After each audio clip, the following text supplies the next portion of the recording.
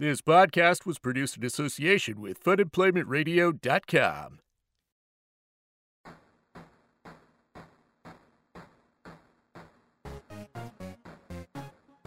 Greetings, fellow nerds! I am your host, Jason Chevron Chops, and welcome back to the Well-Adjusted Gamer Podcast.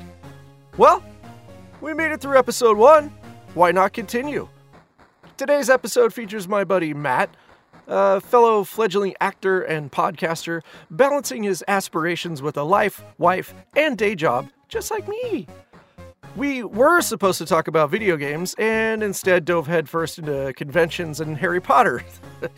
After hanging out with me and Matt, prepare for more of my awkward pauses and terrible transitions as I talk with John Bergquist, Director of Communications for Soma Games.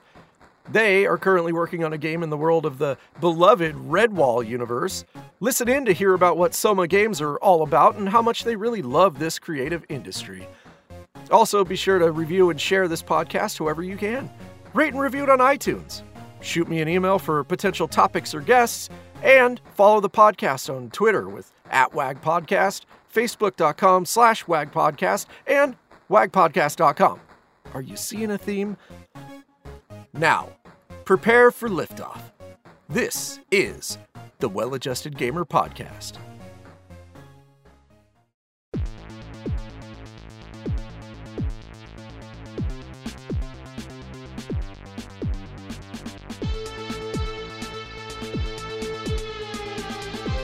Welcome, everybody, to the Well-Adjusted Gamer Podcast. This is your host, Jason Chevron Chops. Joining me today, my interweb bestie, Matt Naslanik. What's going on, Matt? Oh, good evening, and not too much. How about yourself? Well, here I am, just living through, technical hurdles, as we've been discussing. Hopefully this doesn't screw up everything tonight, but we are going to cover some of the current goings-ons in the game world. I'm going to talk about Matt's gaming history, because it sounded like he didn't get to play as a child. So that's going to be interesting to find out. Something I had said before the recording got deleted. We first bonded over our love for beer steins and Dana Snyder on Twitter. What? Do you remember that? I do. We both love that, man. Because, I don't know, what's it been? It's got to be going on 2 years now, right? Oh, no. Year and a half? More than that. I think it's more than that, because it was definitely when I was still in California. Right. Which was... Yeah, before you moved. Yeah. So, at least a year, pushing 2, something like that. So I'm trying to measure these things. I usually measure them by Dragon Con happenings. And there you are. It was 2 years ago I saw Dana Snyder there. He wasn't there... No, 3 years ago. He wasn't there last year, but he was there... No, he was there last year. Wasn't there the year before. So it's probably over 2 years now. Gotcha. Yeah, Matt goes to a lot of cons. He is a annual Dragon Con attendee. I am. A frequent flyer. Also, VIP Awesome Con membership in holder. DC. Ooh, Awesome Con, yeah. Yes. Who runs that one? Is there a big brand attached to that? Town? Oh, wait. Yeah, right. Master Blaster, obviously. I don't actually know who runs Awesome Con. It is... I don't know. They run cons all up and down the East Coast. Okay. Well, that's what I was so it's getting to. It's like... It's a bigger one. Yeah, because there's... It seems like there's 2 kinds of markets now with the cons. There's local ones and then the national ones that you're kind of creating a rift. That I see, not you, but I mean they, because the local ones. Sorry. Well, yeah. What the hell, Matt? But the local my ones. bad. Jesus. It's like the local ones. They start out as the good old days in a public space, a few vendors, people selling their comic book collections, etc. If it's good, it grows, but it seems they all take that corporate turn at some point where it's like everybody turns into San Diego at some point where it's too crowded, too corporate. You've got guests, quote unquote, that have just zero relation to nerdy culture. I can't think of I don't know. I want to say True Blood. When those characters and actors vampires. show up. It's vampires. It's in kind of that vein, but like literally they fit better for things like Dragon Con. Yeah, right. So, I mean, as long as you can stick to like whatever your core values were when you started, or like as long as they're what people want, I guess it's cool. But yeah, it's a weird deal overall. It is, and the whole con thing. It's like I stopped going to New York Comic Con because it became too much like San Diego Comic Con. Mm-hmm. Overcrowded. You couldn't. They stopped selling 4-day passes. So you could try and get tickets for all 4 days, but if I'm going to come up to New York and I can only get tickets for one day, right? What's the point? Right. None of that's cheap. No, that's true, and that's. And I don't make enough yet to just blow off that money, you know. Not yet. Not yet. No. But that's why I like Dragon Con, because it's 4 or 5 days in the hotel that you're staying in. True. Yeah. You know. For us here, we've got Portland has its own Rose City Comic Con, which is that local purebred kind of one. And then up in Seattle, which is like 3 hours for me to get there, that's Emerald City Comic Con, which is one of the bigger ones now. So there's options, but there was another one, I think Wizard World came through, and that was a kind of a dumpy dump. That was like a couple of months ago, I think. And yeah, the feedback that I saw online was just like, yeah, no. That bad? Well, because that's the big corporate one, like I said. That's the one where Gotcha. It's all about profit. That's it. Like they just want to get people and sell tickets and merch and make everybody pay through the nose for everything. That's not the audience. That's not us or we. That's not Legion. It's interesting. AwesomeCon started about 4 years ago, I think, 4 or 5 years ago. Mm-hmm. And I went with Jen, my fiance, and it was at the convention center in DC, but it was 2 rooms, and that was it. Oh, wow. And it was a bunch of local comic book stores had stuff there, a couple out-of-state comic book stores, a couple craft people, and a few stars were there to do panels. Well, there you go. And they did a Kickstarter for the next year to actually see if they could get something going. And the next year they actually had it in the big room of the conference center. Mm-hmm. And then now I don't know if it got bought for the year after that. For the last 2 years, it's been huge. Right. So well, I mean, good for them. It's just, you really hope that it stays true to like the intentions, like the initial goals that they set out with, but it is risky. I don't know. I mean, Ron Perlman was there last year. That's pretty big. Yeah. And that I do love Ron Perlman. Right. Total man crush. He seems like, I don't know. It's a weird thing where I feel like an asshole to say it because he's not like a great actor. He's Ron Perlman, though. But he's Ron Perlman, and it's awesome to see him not in made-for-TV movies. Like, it's great when he lands, like, a big shot, like, mainstream release. Like, Hellboy. Right. And Pacific Rim. I mean, thanks to... Hopefully it's not just single-handedly thanks to Guillermo, because, I mean, he's shown up in everything he's done in some capacity. I mean, he was in the latest... the Harry Potter, not Harry Potter, but the Fantastic Beasts movie. Was he? What? You know that, right? No. He was the goblin that double-crossed him. Okay. The one in like the nightclub. Yes, I can put that together. The guy who ran that. Oh, well, good thing you told me because I'm never going to watch the movie again. Why not? Wow. You've seen it, obviously. Is that for another time? Oh no. This is we're into it now. Did you not like that movie? I did not like that movie. Cuz this is a Harry Potter household and okay. Yeah, when the Family Channel has that crap on, it's on all weekend. Like that's the channel. I've got the 8 disc Blu-ray set, man. I know those feelings. Yeah, got that too. Bought them for Jen, not really for me. No, but, Well, that's how this started. I remember when the first one came out, not interested. I had a kid nephew that was watching it, and it's like, yeah, I dug how well realized the world was in the films, but it wasn't my bag back then. And still, like, watching the first couple movies is pretty painful, just because they're too soft, they're too kiddie. Well, I mean, they are kids' stories and kids' books. Mm-hmm.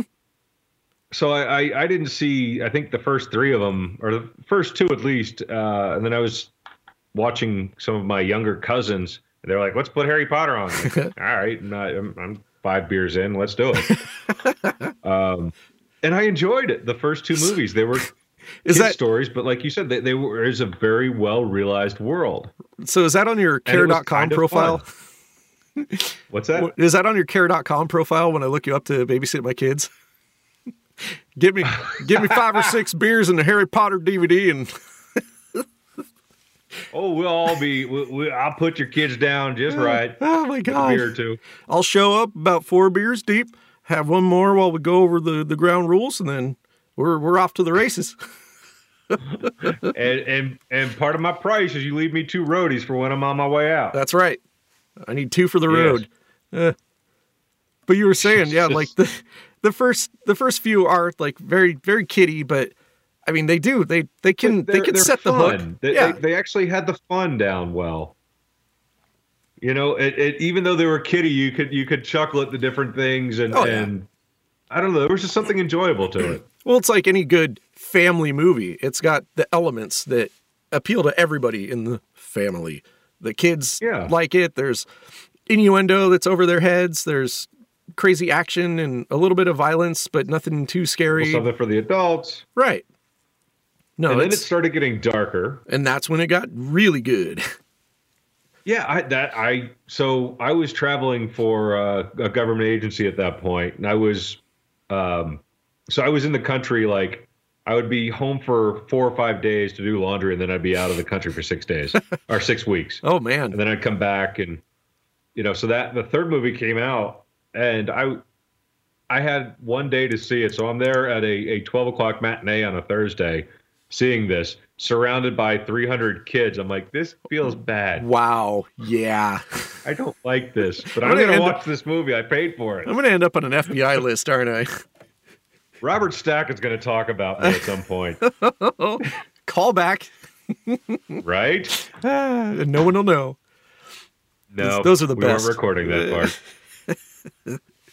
Oh, it's great. But yeah, and then it got better. It got darker, more adult-ish. I don't know. Yeah, and very satisfying. Like how it all came together and the way everything worked out in the end. Like all the doors were closed, all the loose ends were tied, and you felt good about everything. Yeah, I don't think J.K. Rowling is a great writer, but she is a fun writer. Yeah. I don't know. I don't want to like compare it to other media, but it's like, I don't know, like daytime kids cartoon shows. Like there's people that write those and kick ass at it. And then there's people that write blockbuster movies. So yeah, it takes all kinds. Yeah. And then of course, right after seeing the third one, I've read all the books that were published at that point. So, but I mean, those kind of books I went through the first 2 books in, I think, 2 days. Yeah, that's true. It wasn't hard reading. No, pretty breezy, man. But yeah, the new movie, though, I just feel like it had the adventure, it had no soul, and it was also 99.9% green screen. I feel like it could have been about 20 minutes shorter, too. I've heard that as well, that it just drags.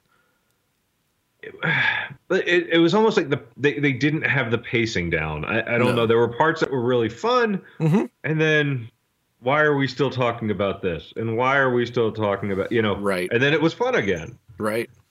And it should have kept that fun, fast pace. Yeah, exactly. And I just don't like Johnny Depp showing up and everything. God damn it. Well. It's so unnecessary, and I mean, with everything else he has going on, it's like, really? And now you're going to be a part of this. I mean, it's going to be a franchise. Like they want to do your 18th franchise. At least another trilogy out of this. But let's just get him into the Fast and Furious movies, and we'll be set. Well, now you done it. Now you just Oh God. Better knock on some wood. Jeez. There it is. I just did. Did you hear that? Yes. Oh good. God. So And he's going to show up in some kind of white face paint with a weird hat. Right. And drive a car. Oh man. That looks like a pirate ship. So what? So you did overall enjoy it and like it? Is it part of the family now? I haven't bought the Blu-ray, so it's not part of the family yet. I went with Jen for that one, and she enjoyed it. She loves that world. Yeah. And just being back in that world was fun. Well, that's where... And it's a bit of nostalgia. But I feel like that's where the Harry Potter books aren't that old, but, you know. Yeah, but I feel like that's where they let it down, is they didn't have enough of that. Like, they went so deep into making their own stuff that, yeah, there's little callbacks and hints of things here and there, but besides the fact that there is magic, like, it's all kind of clean slate stuff, and the whole Fantastic Beasts angle of it, it's like, we never heard about any of this crap ever in anything, and they're just, I don't know, like cartoon characters, like somebody just crapped them out. Remember, the Newt Scamander dude is the dude who wrote the textbooks that Harry Potter used. Yeah. And this is his research for those, I believe. That's what it's supposed to be, I think. Yeah, but I just wish there was actually like more tied into the existing mythos. Like I said, none of the creatures in this movie exist in the Harry Potter series, except for the two goblins. Dumbledore will be in the next movie. That's what it needs. It needs more of those connecting threads that are just part of it. And I mean, for me, oh my God, there it is again. For me, just had a lengthy conversation about that earlier. But with the Harry Potter series, the only thing that I think they should have done is Harry Potter the Auror. Done. Like, that's it. Like, that's it writes itself. I would have gone with killed off Ron, that ginger. It can still be a part of it. I mean, you know, but get rid of that bastard. Oh my God. But that's the thing. That's what he did with his life after the movies. Why aren't we exploring that? Why isn't it, hey, it's like an Indiana Jones scenario. Yeah, he's a professor. No, that's true. But he's also an I can 100% see that. Yeah, and he moonlights with his buddies from school.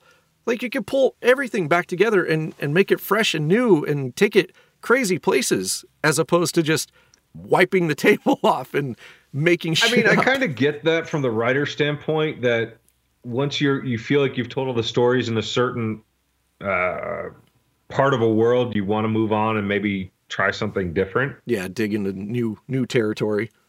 Yeah, for a creativity, from the creativity standpoint, you feel like you've gone through all you can tell in that. I get that. Right. And if the next movie is good, and I'm pretty sure it will be at least enjoyable, although Johnny Depp's in it, goddamn. It's gonna be watchable, bar none. Yeah. But it's just, can it like surpass any of the previous? And that's always just going to be looming over it. That's never going to go away.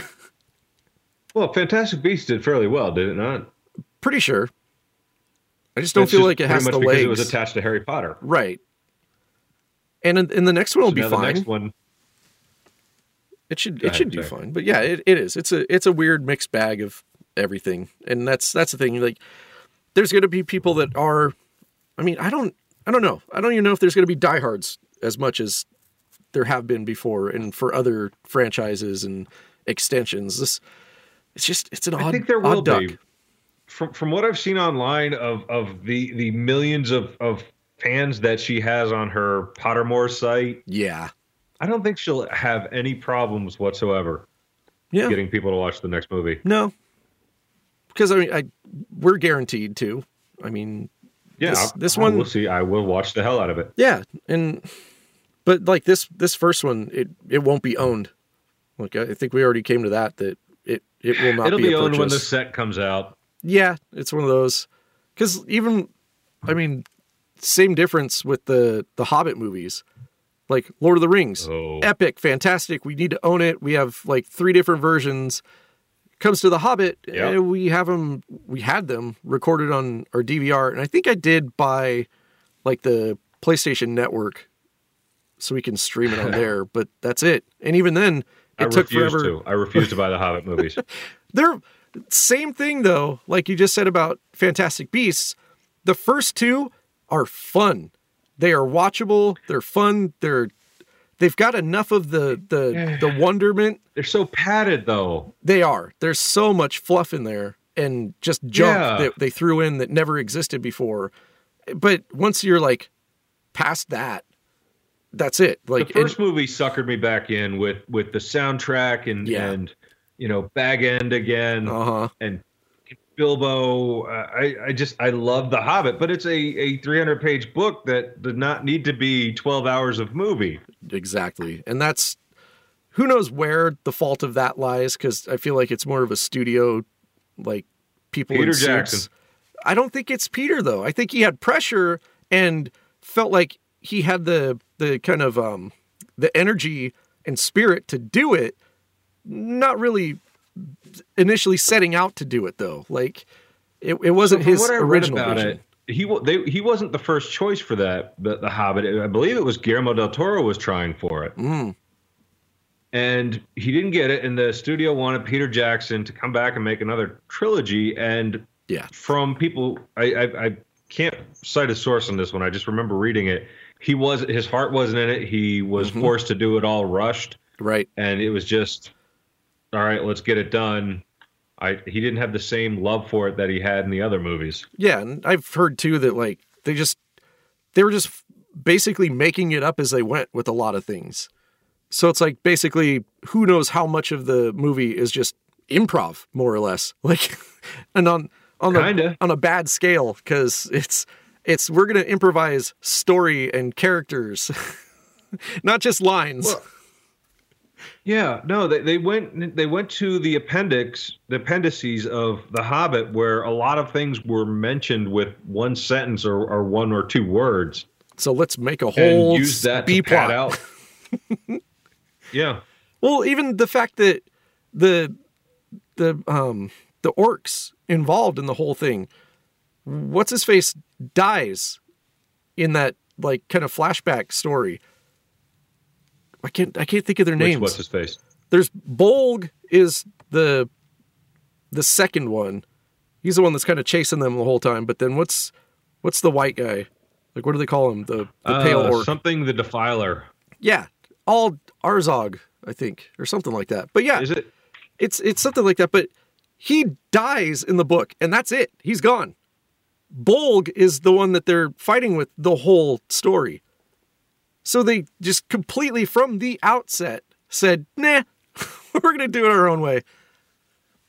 Yeah, J.R.R. Tolkien didn't know what he was talking about. No. I mean, the silver... I got this. Yeah, I got this. Right?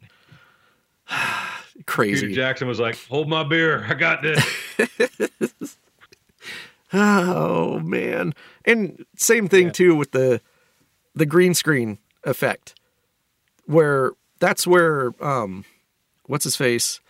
God, why am I so flipping terrible today with names? Magneto. Yes. Fassbender.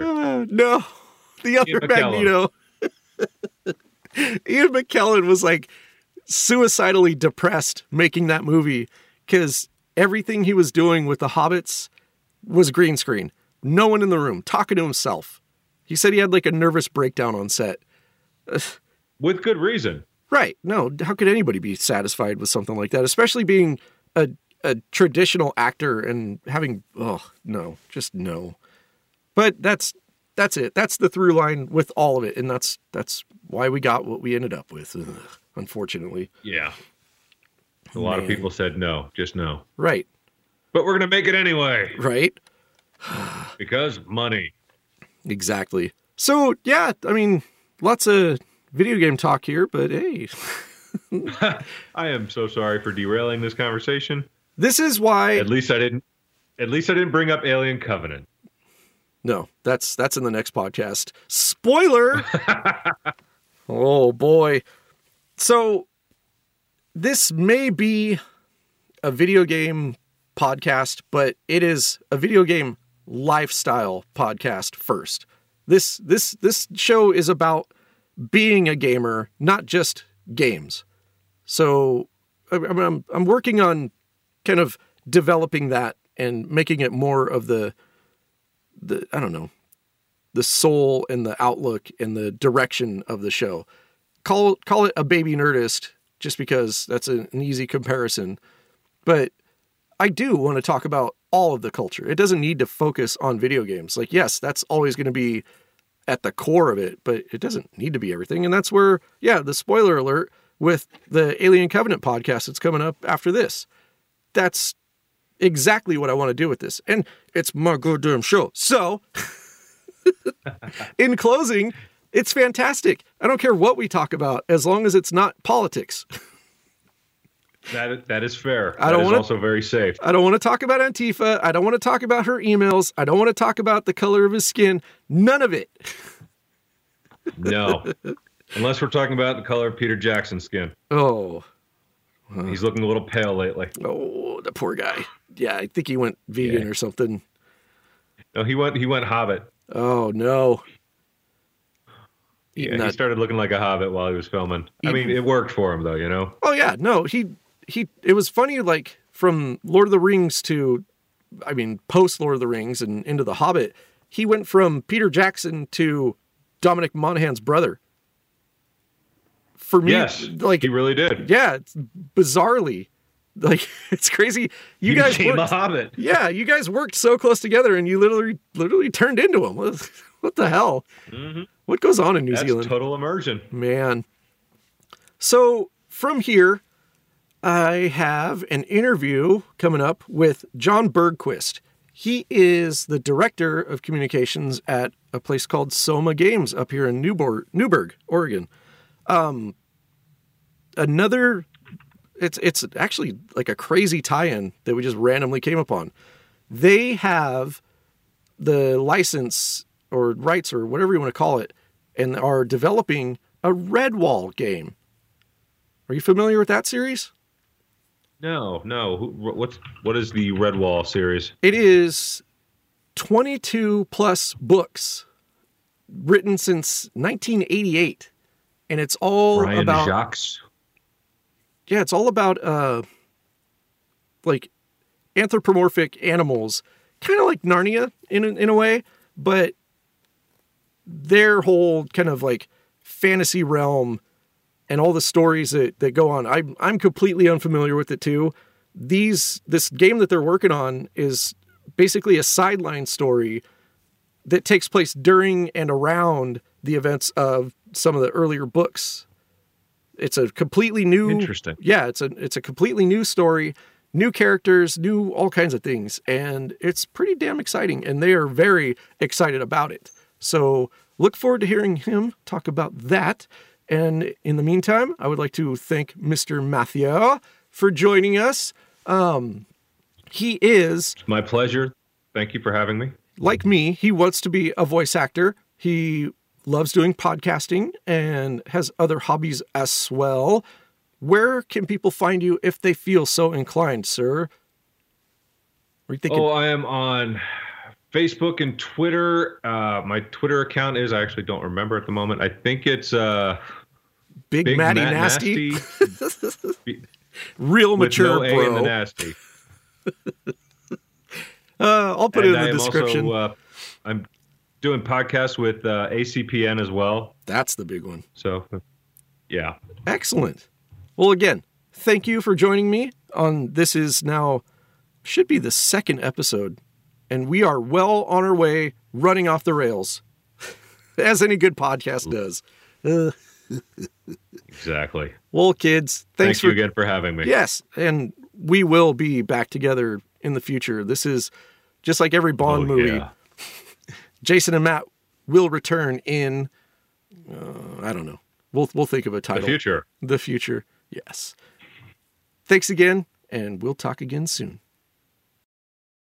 Welcome back, everybody, to the Well-Adjusted Gamer Podcast. This is your host, Jason Chevron Chops. Today, I am joined by John Bergquist, Director of Communications for Soma Games. How are we doing today, John? Great. It's great to be here, Jason. Well, thank you very much for carving out a little bit of time to talk here and go over everything that we're working on over there. I guess we could just dive right in. Yeah, we'll dive right in and let's talk about where is Soma Games specifically, your offices? We're located just southwest of Portland, about 30 miles southwest on the way to the coast, in Newberg, Oregon. Beautiful place, nice college town. It's where George Fox University is located. Okay. So not too far away from downtown and easy access down further south, I bet, too, right?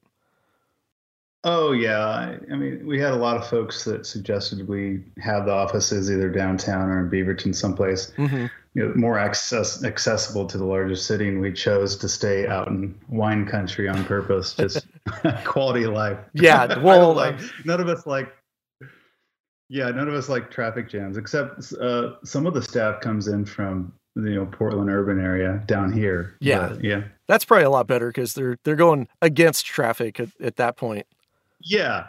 Yeah, you're going the opposite direction of the traffic. Oh, that's the way to be. Yeah, for me, my day job is a night job, so that helps as well when I'm heading into town. Right. Well, it's nice being the only person on the road, and then it's insane when you actually do go out during the day and experience all that madness. Like, oh, exactly. Although when we go to San Francisco or LA or Fort Worth or New York City, we're thrown into shock because we have to get into traffic and have the hustle bustle. Yeah, you thought it was bad, but it's all about context. Yeah. Man. Well, good. Soma Games itself, how long have you guys been together? Well, Soma Games was started in 2000, Christmas, a little bit fall of 2008. And, Chris Skaggs just had this great idea. He invited me along to help him start the company in the very beginning and a couple, partners. And it was right at the beginning of the first iPhone. And, actually at the time, I think all that we were developing for was even like the touch iPod. Oh, wow. And yeah, so we had our first little game, G Prime. It was so much fun, a little space gravity game. And that launched with really the first iTunes games, store at Christmas time. So it was a lot of fun. I remember going out and getting my first iTouch. I didn't have an iPhone or anything, but I got an iTouch and, actually downloading your game. And there wasn't a lot of games at that time. True, so, yeah. The market was pretty new. But that's how we got started. And, the dream was to have, full console games eventually.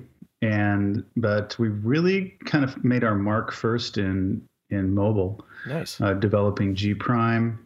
And then we had Bok Choy Boy, which was, I don't know if you ever saw on the vending machines, like you go to Safeway, Kroger's, Walmart, you have those little, you put in I don't know what it is now, a quarter, and you get out a little toy. Yeah. Well, Bok Choy Boys.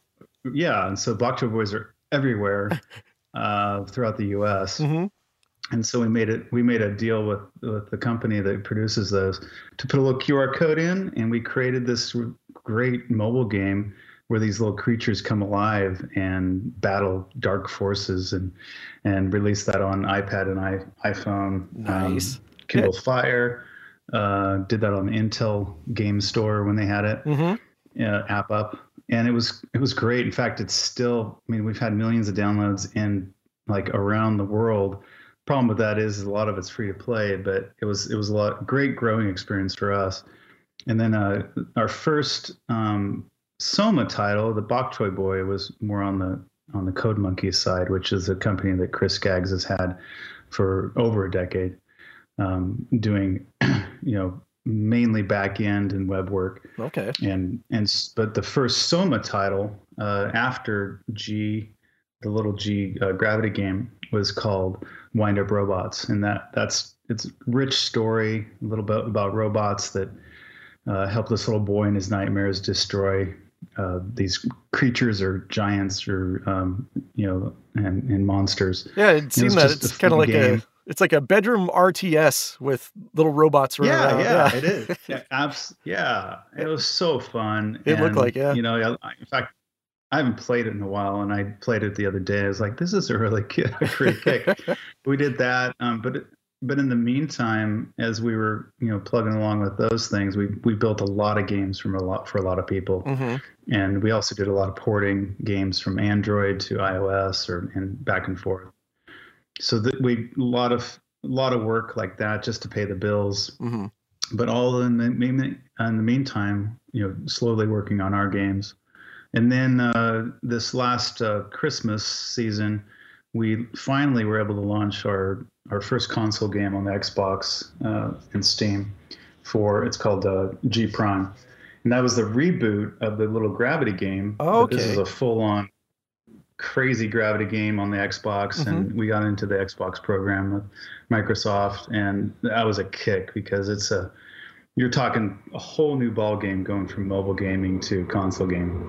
Right. And so that launched last year, and so we're Steam partners now, Xbox partners, and in the back we've been working on Redwall for quite a while. Just a lot of it's just getting the licensing nailed down. But we felt really blessed to have this IP come our way of Redwall. Oh, yeah.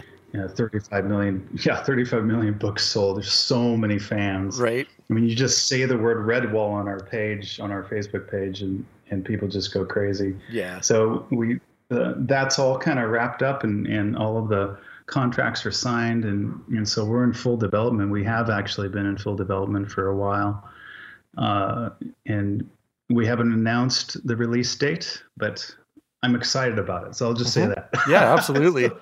No, it's looking good. And then you had a really successful Kickstarter that you guys did too, right? We did, yeah. So when we first got the license, we were like, okay, we're still in this process. The game's going to happen, but in this process, like, how do we engage the fans? How do we get them excited? How do we, do some things in the meantime? Because there's, you've got so much in the background, making sure that everything is up to speed as far as the legal side, because you want to make sure that stuff's good. Right. So we started a Kickstarter that built a Redwall world, mostly the Abbey, within Minecraft, and so that's had thousands and thousands of downloads, and that was we funded, I think, within the first couple of days of the first week. Right. And it surprised us. Just we're like, I think we asked for 11 and we got 17, and that was a fun project, and it kind of got people excited about what was coming, and it got us to be able to start to communicate with them and tell them who we are, that we're very careful with the IP, that we love Redwall. My kids read it.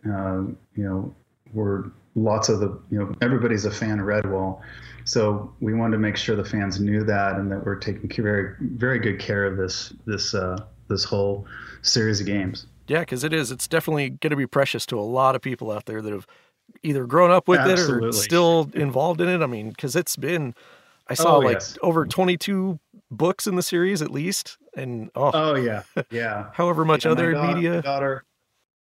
My daughter's on book 6, I think, right now. She started reading them. I took a short break, and I was teaching, my wife and I were teaching English in China for about 6 months starting last September. Wow. And so I think we got her one of the books in September, and she could not put them down. So I was on my mind just blanked out. The Amazon service over there. It's not Amazon. What's it called? Anyway, the Taobao. Yeah, Taobao is how you order everything. I think you can just about order anything in China on Taobao, but the books, the Redwall books, were pretty popular even on Taobao, and they're pretty expensive. So we've spent a pretty big amount of money just keeping her in books while we were over there. We got back here in February, and she's still every night. She's 14, and she just loves them. It's so cool to watch just how much she enjoys them. It's that kind of thing. They're popular. They really tap into that, desires and imagination of tweens and adults, but you don't really see that on the level that you do until your own kid starts getting into these things they cannot put down. I can only imagine, because I think about that just in shallower terms, just with video games, of those experiences that are kind of set up to take off once I do have my own kids running around. Like, oh God, I can't wait.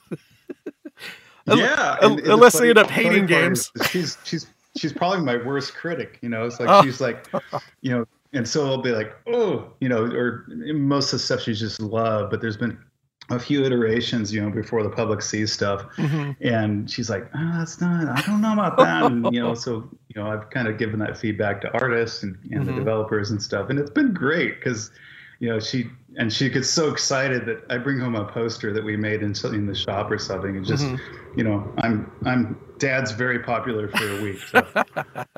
Getting all those dad points. Yep. Oh yeah. I love it.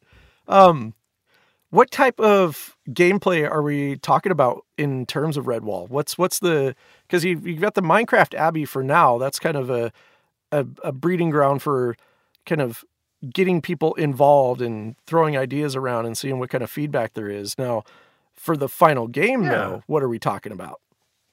Yeah, I mean, it's exploring. I mean, you think about what does the fan want to do? They want to be in the Redwall world. They want to explore. They want to see things. They want to participate. But I think, if you're dropped into a Tolkien world, or you're dropped into one of those worlds, and of course you're going to go and quest and do things. But a big piece of it is just, a part of it is just the art. It's something that's very, very important to Soma Games, is art and beauty. And that's something that's just going to every single scene, every single character. Everything that we're doing is making sure that reflects the Redwall world.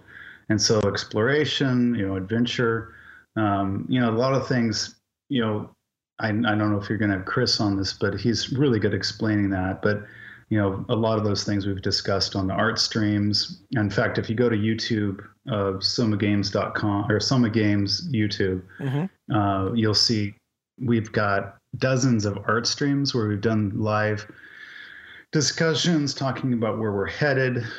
Also, the artists have done some live demos and as they're shading and drawing and modeling. So a lot of those questions you can find there, and I won't go into it because it's going to get too complicated if we do. But yeah, so I would say adventure, exploring, and those aspects. And we tried to enter into that with the Minecraft, build, because it kind of begins that imagination of what I would do in a Redwall world. What would I do as a character? If I was placed in a scene and in one of the books, what would I do? And that's where we've kind of gone from there. Nice. And it is, I remember I spoke with Erin a while ago.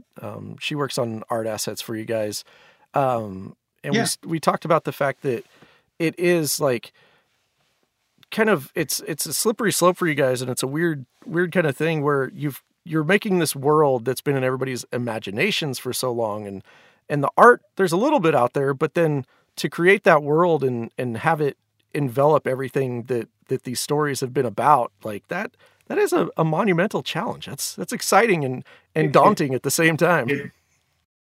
Oh yeah, it really has been, and I think that's why we built our fan base. Like I mentioned with Minecraft and the Kickstarter, and then with Facebook, is because the more interaction we have with the fans, and the more, it's not like we're telling the fans are telling us what to do, but we're as the artist and as the fans of the Redwall world too, we're coming up with our best imaginations of what this would look like. And then we're sharing that and getting the feedback, and we've made changes based on certain feedback. I think we've hit a mark with them, which has been great. And we get very little negative feedback. In fact, very little. When I say little, it's like one per post of getting like 1,000 comments. Nice. Which is great, because I don't know if when you go to a movie or you play a game, and I remember this happening with me, especially with the Lord of the Rings series, is I read the books, I love the books, and then I go and I'm like, oh my gosh, this is like they got inside my head. And that's where we want to be. Yeah. And, as opposed to other films, books where you're just like, did they even read the book? Yeah. That's not. And so that's where we try to hit. And, like you said, everybody has different opinions. Mm-hmm. But when you're hitting upon 99% or 99.9% of the audience saying, we're right on, keep going, that's a great place to be. Yeah, you're definitely tapping into the vein with that one. That's good. And that's what we want to keep doing. Mm-hmm. Yeah, you gotta. That's it. Once you get there, you gotta stay there. That's crucial too. Oh yeah. Well, that's very exciting though. What kind of, like with the Minecraft Abbey? I know. Have you guys gone back through, and I think you were dumping art assets in there once things were created for people to kind of see, not to interact with in the world, but it's like an interactive museum, is it not? Yeah, it is. It is. And, there's quotes, there's art, there's different things. And it's been interesting. And it's probably something we need to just go back because, we've moved on because we're developing the main game. Right. But it's pretty cool that it's out there. And it's something that I'm glad we did because I honestly, my son, and I played Minecraft with him, and my son, built so many things in Minecraft. But I've kind of walked away from it a little bit just because of other things I've been doing. But mm-hmm. It's a great place to do that, I think. Because it was a great place for us to map out, like, okay, what is this? How big is this world? Mm-hmm. And things like that, those kind of questions. Yeah, figuring out scales, because that was another thing Aaron and I talked about was just the scale of a world inhabited by anthropomorphic animals. Like, how does that even work? Like in terms of the size and scale of everything? It's yeah. Man. Oh, I mean, it is. It's super exciting. And being a series of 22 books, you've definitely got a lot to pull from, but it's also going to be, this is a new side story, right? We're not following the actual stories from the books. This is going to be new characters in relation to those goings-ons. Am I right? Exactly. They're going to make new characters, created, and, they're going to be, moving alongside the stories. Mm-hmm. But yeah. So you'll have different new characters. It's pretty exciting to see that take form. Yeah, that's always something for me. I mean, especially with the way film is today, the biggest things are these Marvel movies, the superhero stuff. All those stories are well established, and it's kind of a balancing act for studios to go in. Everybody's seen and read those stories. I mean, for the real true hardcore fans, they know them inside and out. If you go in and start moving stuff around and changing things, it's a shock. So, which has happened. I mean, the backlash to that is deadly. Yes, absolutely. I mean, it's ruined, in my opinion, the DC side of it. You've completely twisted these characters and stories into something that doesn't even represent what it originally was. Oh yeah. But yeah, it's kind of sacred. Yeah, absolutely. But with this series, I mean, what you're doing is a great way to kind of balance it just by default, because you're not going to interfere and twist anything that's already existing. You're adding to it. Exactly. And that's a great way to go, because there's a reason people are invested in this series and love the characters and stories. Why would you want to mess that up? Yeah, absolutely. That's funny. Very exciting. Back on G Prime, I've gone through and looked at a lot of that. It's got like a great art style. There's so much to it that, I mean, not that the first game didn't do anything with it, because there's tons of story, there's background in it, but in the end, for me, it feels like a tease because there's just so much more there. And where do we plan to go with something like that? Because I mean, that's one of the things too that you said, like all of these different series have massive stories and build up behind the scenes. It's the game is just kind of a window into that world. So where do we plan on going with that one? Because it's one that definitely caught my interest, because I do like it's like a steampunk space style. Yes, yeah, it's such an amazing world, and there's so much to be told still, and part of that is, the shop has to keep the lights on, so we got to do what's going to sell, right?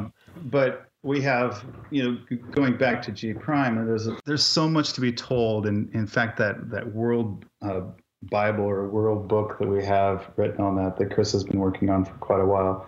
It's a whole retelling of the Noah's Ark story. Okay.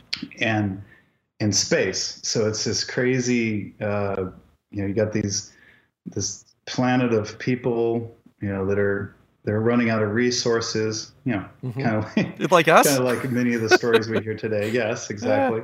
And they're looking toward space for something to be able to sustain, not just to sustain their own Earth or their own world, but also to explore, like, maybe if we can't live here anymore, we have to go someplace else. Mm-hmm.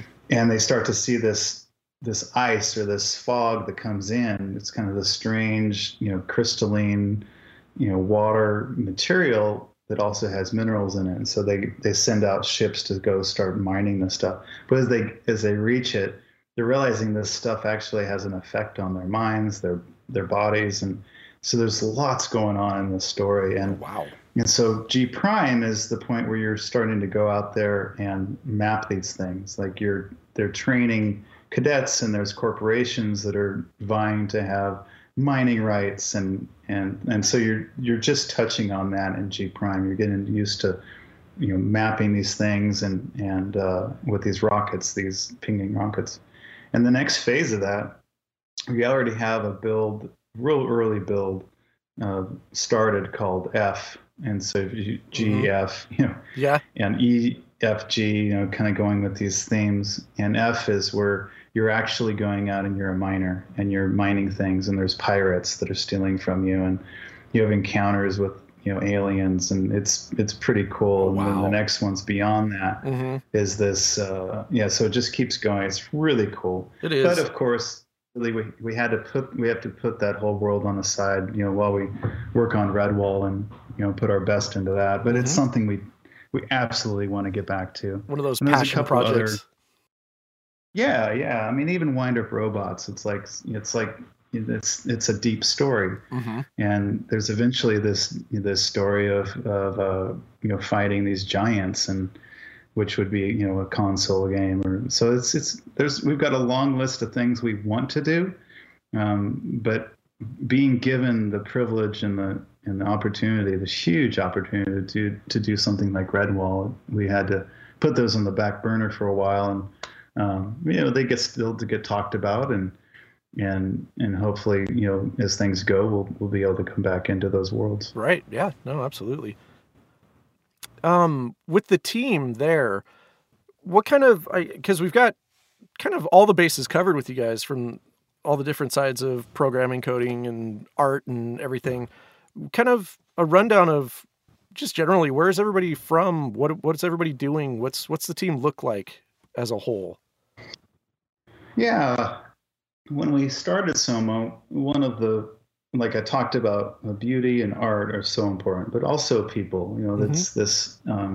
We love to be in that place where we find talent or find somebody that's excited about art, or they're excited about business or coding, whatever that it could be, and then bringing them in and helping them along the way, and then really, once they're ready to launch on their own or go off on a new big project that's a dream from, they launch them out into that, and that's kind of been a pattern that we've had for a while. We had Natty Wada is one of our first early artists with Bok Choy Boy and Wind Up Robots and a lot of the games we did for others, and he's off producing or doing art for a game studio in Eugene, Oregon now. Nice. And doing really well. And another one is Ryan Green, who is the huge award-winning fame from that Dragon Cancer game. Oh, right. And so Ryan was a programmer that came in, and his dream was to be a video game programmer. And so he came in with coding. He was a coder. Came in, he helped us launch Bok Choy Boy and Wind Up Robots. And now, history has been told, just right. All the awards he's getting for that game, and his studio that they started with a couple other friends of ours. And so that's kind of a model of like what Chris and I and Randy and different folks like the start of the SOMO brand that we wanted to do, is be able to to bring people in with a passion and a desire and talent, and then help them along, give them the tools they need and the education they need and the real world experience. And then get to the point where they could go off and do their own thing. And of course, stay here hopefully as long as we can as long keep as them. possible. Yeah. But that's what we've done pretty successfully along the way. We've got a strong intern program where we've had, I don't know, a dozen or more interns. And a lot of the folks that are working with us today started as interns. Aaron, it was an intern. Mm-hmm. I think Jeremy and Emily. Some of our programmers were, and that's been really, I love that part is it gets a little tricky when you're in full game production, because you have an intern come in, and it's a lot of places, a lot of businesses have a hard time giving the intern what to do that's useful rather than doing the dishes, which is not the best. But yeah, that's not what I came here for, guys. Yeah, this is not. That's not what we want to do.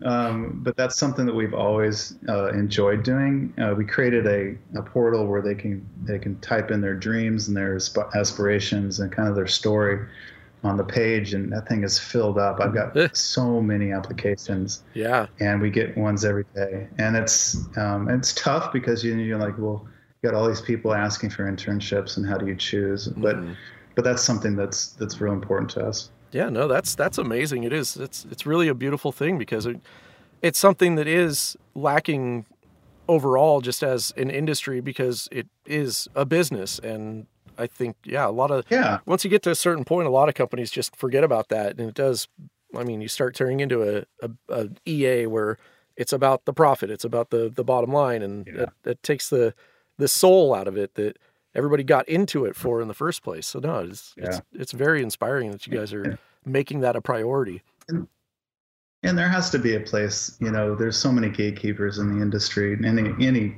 entertainment industry, and there has to be some places where they, folks that have the knack, they have the talents, they have the desire and the hard work, they want to be the hard workers. There has to be a place for them to get a start. Right. And it's hard for me. When we go to GDC, I love hanging out with the students and just seeing what they're up to, and just kind of seeing what they're aiming for and those kind of things. But at the same time, it's just seeing so many of them, and knowing that the industry is growing. There's going to be a spot for them if they stick with it. Right. But at the same time, it's like I want to make sure, like the ones that are serious, that they have a place that they can start and put on their resume. That's a big piece, because people are like, what have you done? If you haven't done anything, no one's going to hire you. That's one of those great things in life, is the catch-22 of work versus experience versus getting work. It's like, show me what work you've done. Well, no, I need the work to... You got to hire me so I can get work, right? That endless cycle. But it is this industry, and especially on the indie side, it's so kind of rewarding, like, I don't know, on a personal level, to see that people can still just go out, like you said, with a dream, with a hope and aspiration, and make it happen just through sheer perseverance. Because if you've got that and the motivation and everything to stick with it, it will eventually work out. It's a matter of time more than anything, but it's just having that positive attitude and getting that little sprinkle of luck along the way. Because somebody's definitely got to open a door somewhere, but what gets you there? And that's I think that's something we've learned since 2008 is just you just keep trying. You come along and you have. We used to have this folder where we can put in our ideas for games, and you should see this folder. It's hilarious. There's so many crazy ideas. But you're not going to hit the big idea. You're not going to hit the one that really resonates with people unless you just keep doing it. And failure is like it's just a part of business. It's a part of entertainment business, the game business. Right. That you're just going to keep producing, and you're going to make quality games, quality products, but you can't stop at the one fail or the flop. Right. And say, well, it's not going to work. Well, you got to do 10 flops for one that might make something. So exactly, it's failing well and failing often, I think, is something that I've learned over those years. There we go. That's a good one. And it is, I always kind of mentally think of it as too, the way you physically work out your body to get to a goal of any kind of prowess in sports or just in physical strength. It's, you have to do the repetitions. You have to do the repeat. You have to make the product first, then move on to the next thing to get that progression, to get better at it, to do those reps, those laps of everything before you actually have something that's potentially worth showing off, or however you look at it. But it is. You can't just walk into the gym and expect to throw up 450 pounds on the bench press. You've got to work up to that. No. I mean, it's, and yeah, there's always that time where you throw up more than you can handle and you need somebody to pull the barbell off your chest. But it's those experiences that you learn and grow from. You can't just walk out and say, I'm going to make the next Halo. Like, it doesn't necessarily work like that. Of course, there's exceptions. There's always that one person that you could think of. There's always exceptions, and everybody likes to use those. Yes, of course. So unfair. Unfair and unrealistic. But yeah, no, it's great. You guys definitely sound like you're on the exact right page for everything. And through this podcast, I'm going to make the same kind of wall of ideas and keep a tally of how often all these different things come up. Like, one of the common themes already is like we talked about. It's all about the reps. It's about doing it and failing and learning and moving on. And you've got to do that. But also, having a day job is not outrageous. Like, you can have success and live your dreams slowly but surely in the background while real life still goes on outside of it. I mean, that's how it works for most everybody so far that I've talked to is, yes, I was working for a living with this company, coding this, that, and the other thing, or I still am, and this is the weekend and side project type thing.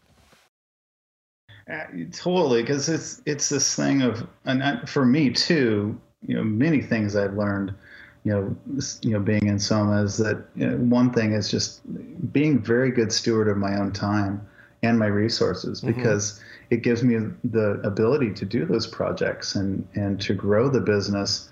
Whereas if you do have to go have a side job, if you do need to have, you still have to have a good family and you have to take care of yourself. And so for me as a business person, I've had to hone time management. I've had to hone all those things that create, the 7 principles of a highly successful person. It sounds like, the self-help crap, but the truth of it is the more you hone your skills, the more time you have to follow your dream. True. Yeah. Because you could become more efficient at using the time that you do have, however limited it may be, and learn how to kind of, because you've got to also learn to pick your battles too. I mean, how big of a project are you going to try to tackle, and when do you cut bait and move on to the next thing? Like, learning all those points too.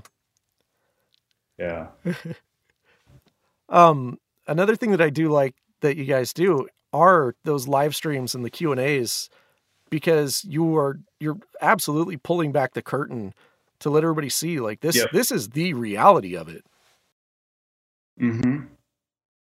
Yeah, the live streams are something, and they've migrated over time. We used to do what we called the Flurry Fridays, and it was like every Friday we did a video vlog, just kind of an update. Mm-hmm. Sometimes it was goofy and just the fun game, company world.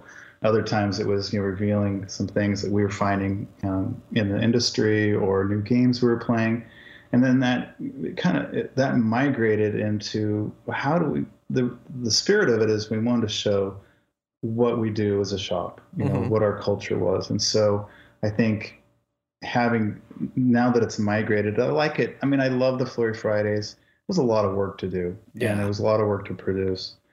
And so with the live streams, you're really, like you said, you're opening the curtain to the wizard, right? Yeah. And you're showing, who we are. And I think for the fans, that's really cool to see.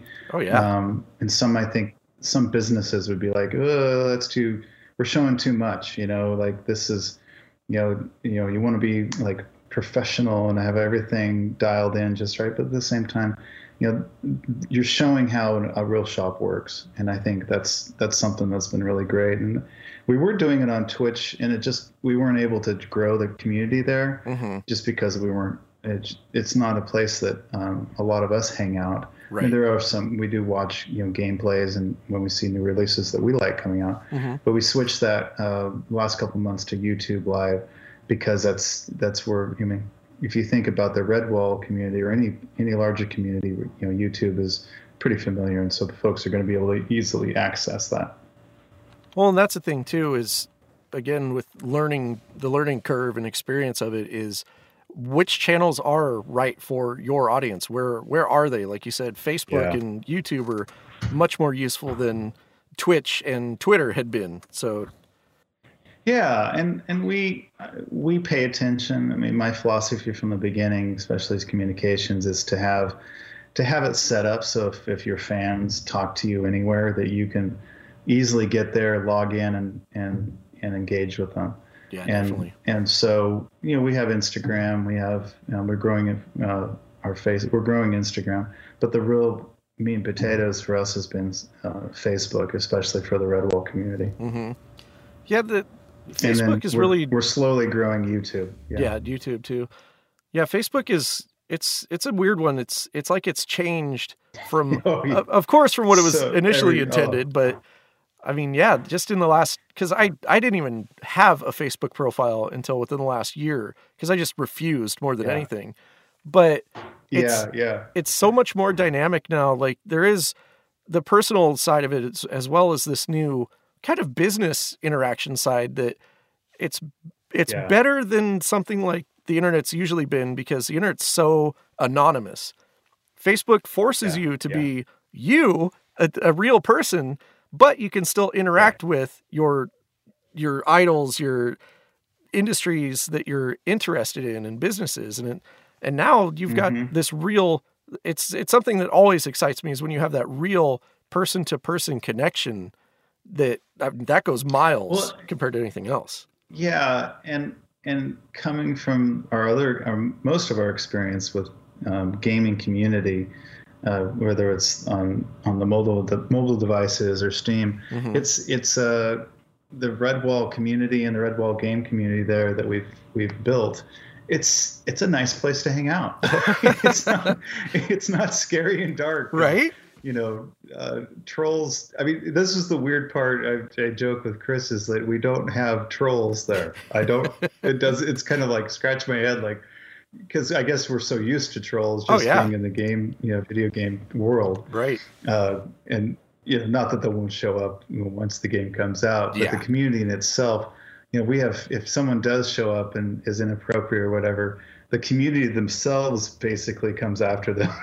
Yeah, no, it's true. It's pitchforks. Yeah, because now you're messing with a precious thing to them. And especially if they're invested in and they like what you're doing, when the trolls come out, oh no, you've got an army. We are Legion. No, that's a new idea that I jotted down, is the trolls. Like, when and where are they going to show their faces? Because in this industry, as far as I've seen so far, like, everybody is hyper positive. I mean, it's all collaboration. It's all working together. It's show me what you're working on. Here's what I'm working on. Let's do something together down the road. I mean, it's definitely, like you said, a complete opposite of what we expect from the internet and interacting with people. Yeah. I mean, if you want to find trolls, go look at the comments on Kotaku or places like that. I mean, we've had articles there on our previous games, and, like, for the most part, people are awesome and they're great. But boy, when they come out, it's just like, if you want a bad day, if you want to depress yourself, go read the comments on the posts that Kotaku's written on you, and you'll probably want to go hide in the woods for a while. Oh, geez. No, I do. I'm a masochist like that as well. Like, I love, and I don't know, I do it differently, I guess. When I start looking at a product or looking at reviews, I always go straight to the 1 stars. I want to know if there's anybody in there that isn't crazy. Like, is there one legitimate review in here? In fact, I started when we were in the heyday of our iOS games development. I started this Instagram account called The One Eye Wonders. I think it's still out there. And I would post screenshots of these loony 1-star reviews. Yes. Because most of them, they're just attention getters. They're trolls. Mm-hmm. Yeah, totally. And it was hilarious. It was growing pretty fast because people loved it. They were like, oh yeah, those idiots. Yep. No, it is. That's the best. Because I mean, like anytime I look at something on Amazon, it's like, oh, there's 5 1-star reviews. Let's take a look. Because I would love to see just one legitimate 1-star review where, oh, well, yeah, this person definitely swayed my opinion. Yeah. That's fun. Oh man. With the live streams again, the couple that I've seen are basically an art jam. Like, this is what we're going to work on today. And here it goes from beginning to finish, or it's maybe just picking up in the middle of here's where we are, here's where we left off, and kind of see where I go in the next couple hours. How do you think that would inspire, potential people looking at it again with, like we talked about, the time constraints and everything, like the kind of lessons that might be buried in there? What do you think? Well, I think part of it is if you're willing to get your, as an artist, you're willing to get your tablet out or your programming, get Unity out, and you're actually willing to show that live to whoever's going to come watch it, either live or after the stream. You're saying, here's my art. You're telling the world, here's my art. And we just talked about trolls. We talked about critics. Yep. It's that great Roosevelt quote that, the man in the arena, like, that's the real hero. That's the person who actually says, here's my art. I'm going to step out into the world and show you what I've got. And I don't care if you're going to throw fruit at me or darts or whatever. Mm-hmm. And that's looking at the negative side. But the positive side of that is that as we start to show our art, whether it's programming or doing a podcast or doing the live stream of one of our artists drawing a mouse, you're inspiring people to do the same. And I think, there's practical things. People are going to learn how to do shading. They're going to learn how to do texturing. They're going to learn how to do coding, those kind of things. But at the end of the day, I think they are thinking about, well, what could I do? What could I put out there? How could I be brave and like you said, pull back the curtain and say, this is what I'm working on? Because it's hard to do. No one wants to show a first or second or third draft. They want everything to be perfect. Yep. And I think a lot of the brilliant stuff happens in the working on the drafts.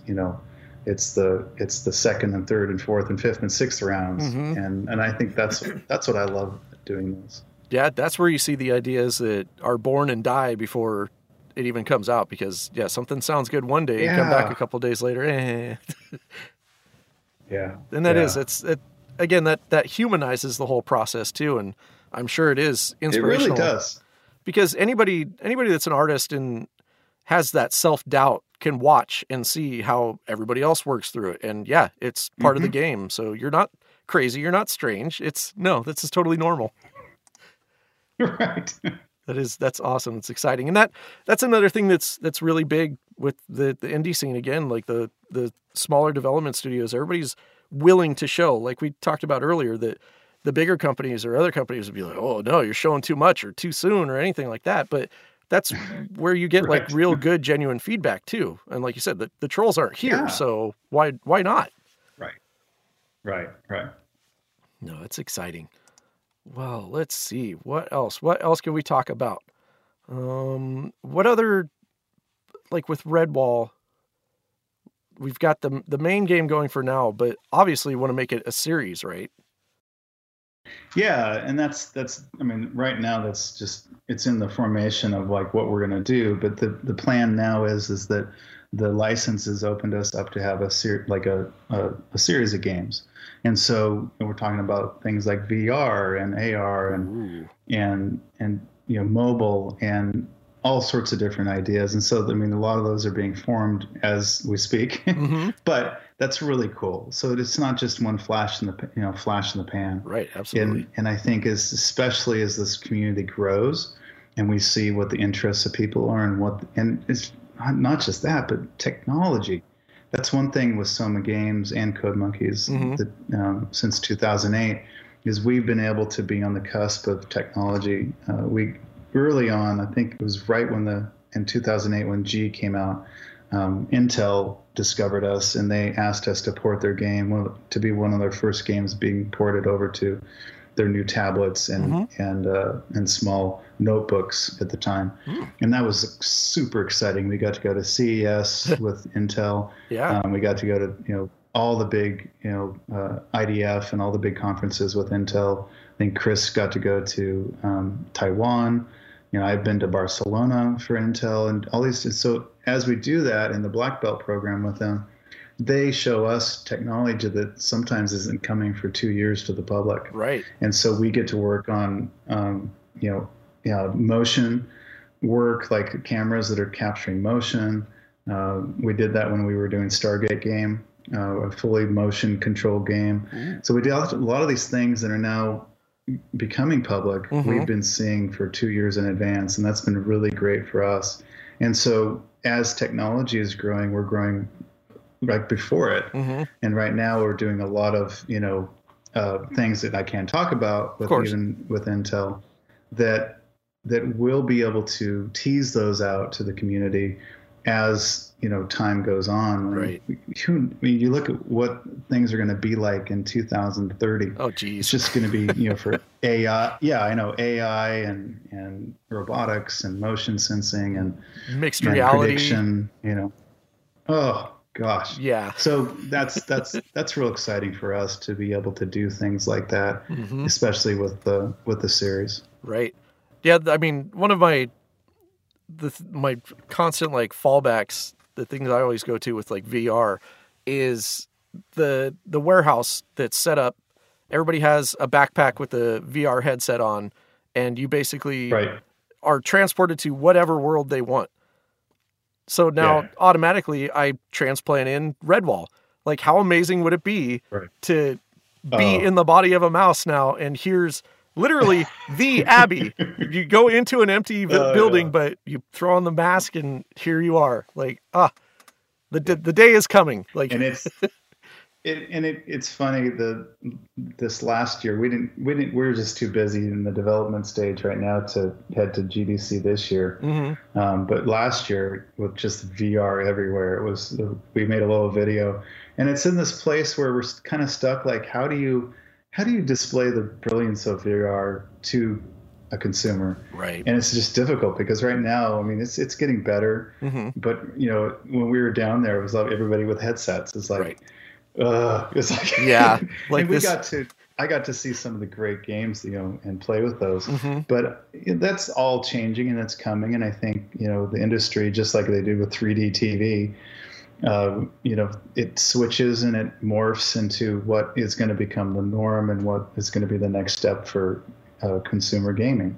Right. And so VR is not going to be what it was 2 years ago or even what it was 2 months ago. Well, and one of our programmers is he's on the lead of that, and he's doing amazing stuff up in Seattle, and he's been with us from the beginning, and it's been really cool to see him developing his own games and what those are like. Nice. Yeah, with VR, like you mentioned, the 3D TVs, that was one of the bigger disappointments for me over the last few years, because I was fully invested. I wanted that to happen. That was such a great thing for games.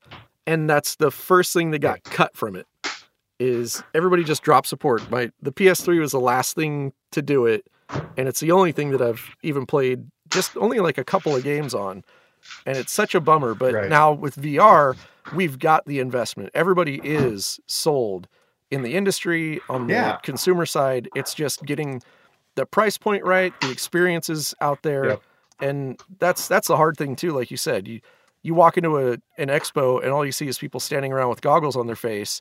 How do we bridge that gap? Because the only way to really understand VR is to do it, to have a headset on your face and experience it. Until then, it's just conjecture. Because you don't want it to be gimmicky. You want it to be a real good experience. That's one of the spots we're in too. And even then, beyond an experience, because that's what a lot of them have turned into. You're not even releasing a full game. It's just, here, look what you can do. Right. So we're now getting into those stages where fully fleshed out games are going to start being released that are full of these experiences. That's the next level. And like you said, imagine 10, 20 years from now, good God. The surrogates are coming. We're going to be pod people.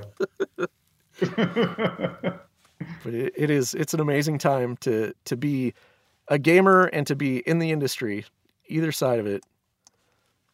Oh, it really is. It really is. So looking forward then, how should everybody kind of keep up to speed on what you guys are working on? Yeah. I mean, one big way is on Facebook. If you go to the Redwall, facebook.com Redwall Game, that's the place where we post a lot, every other day, fun things, but informational things about the game that's coming. We do a lot of art sharing there. Mm-hmm. YouTube is something that we're really trying to focus on because it's the live stream like you talked about. Yeah. We do those every Thursday at 1 p.m. Pacific time. And sometimes we just play games, a game that we're enjoying. We do a group game live stream. And but then a lot of the Thursdays we do either art streams where, like you talked about, one of the artists or one of the coders actually doing the work and interacting with fans. Mm-hmm. Or we do, if there's a big announcement, we sit down, Chris or I and the artist team, we go through slides and actually show you what is going on in world building, in modeling, and character development, landscape, all those different things. And so that's definitely, if you really want to stay in touch with Redwall, subscribe to our Soma Games YouTube. There we go. And that's unheard of access too. I mean, that's not something anybody's used to seeing anything this early and this often. Yep.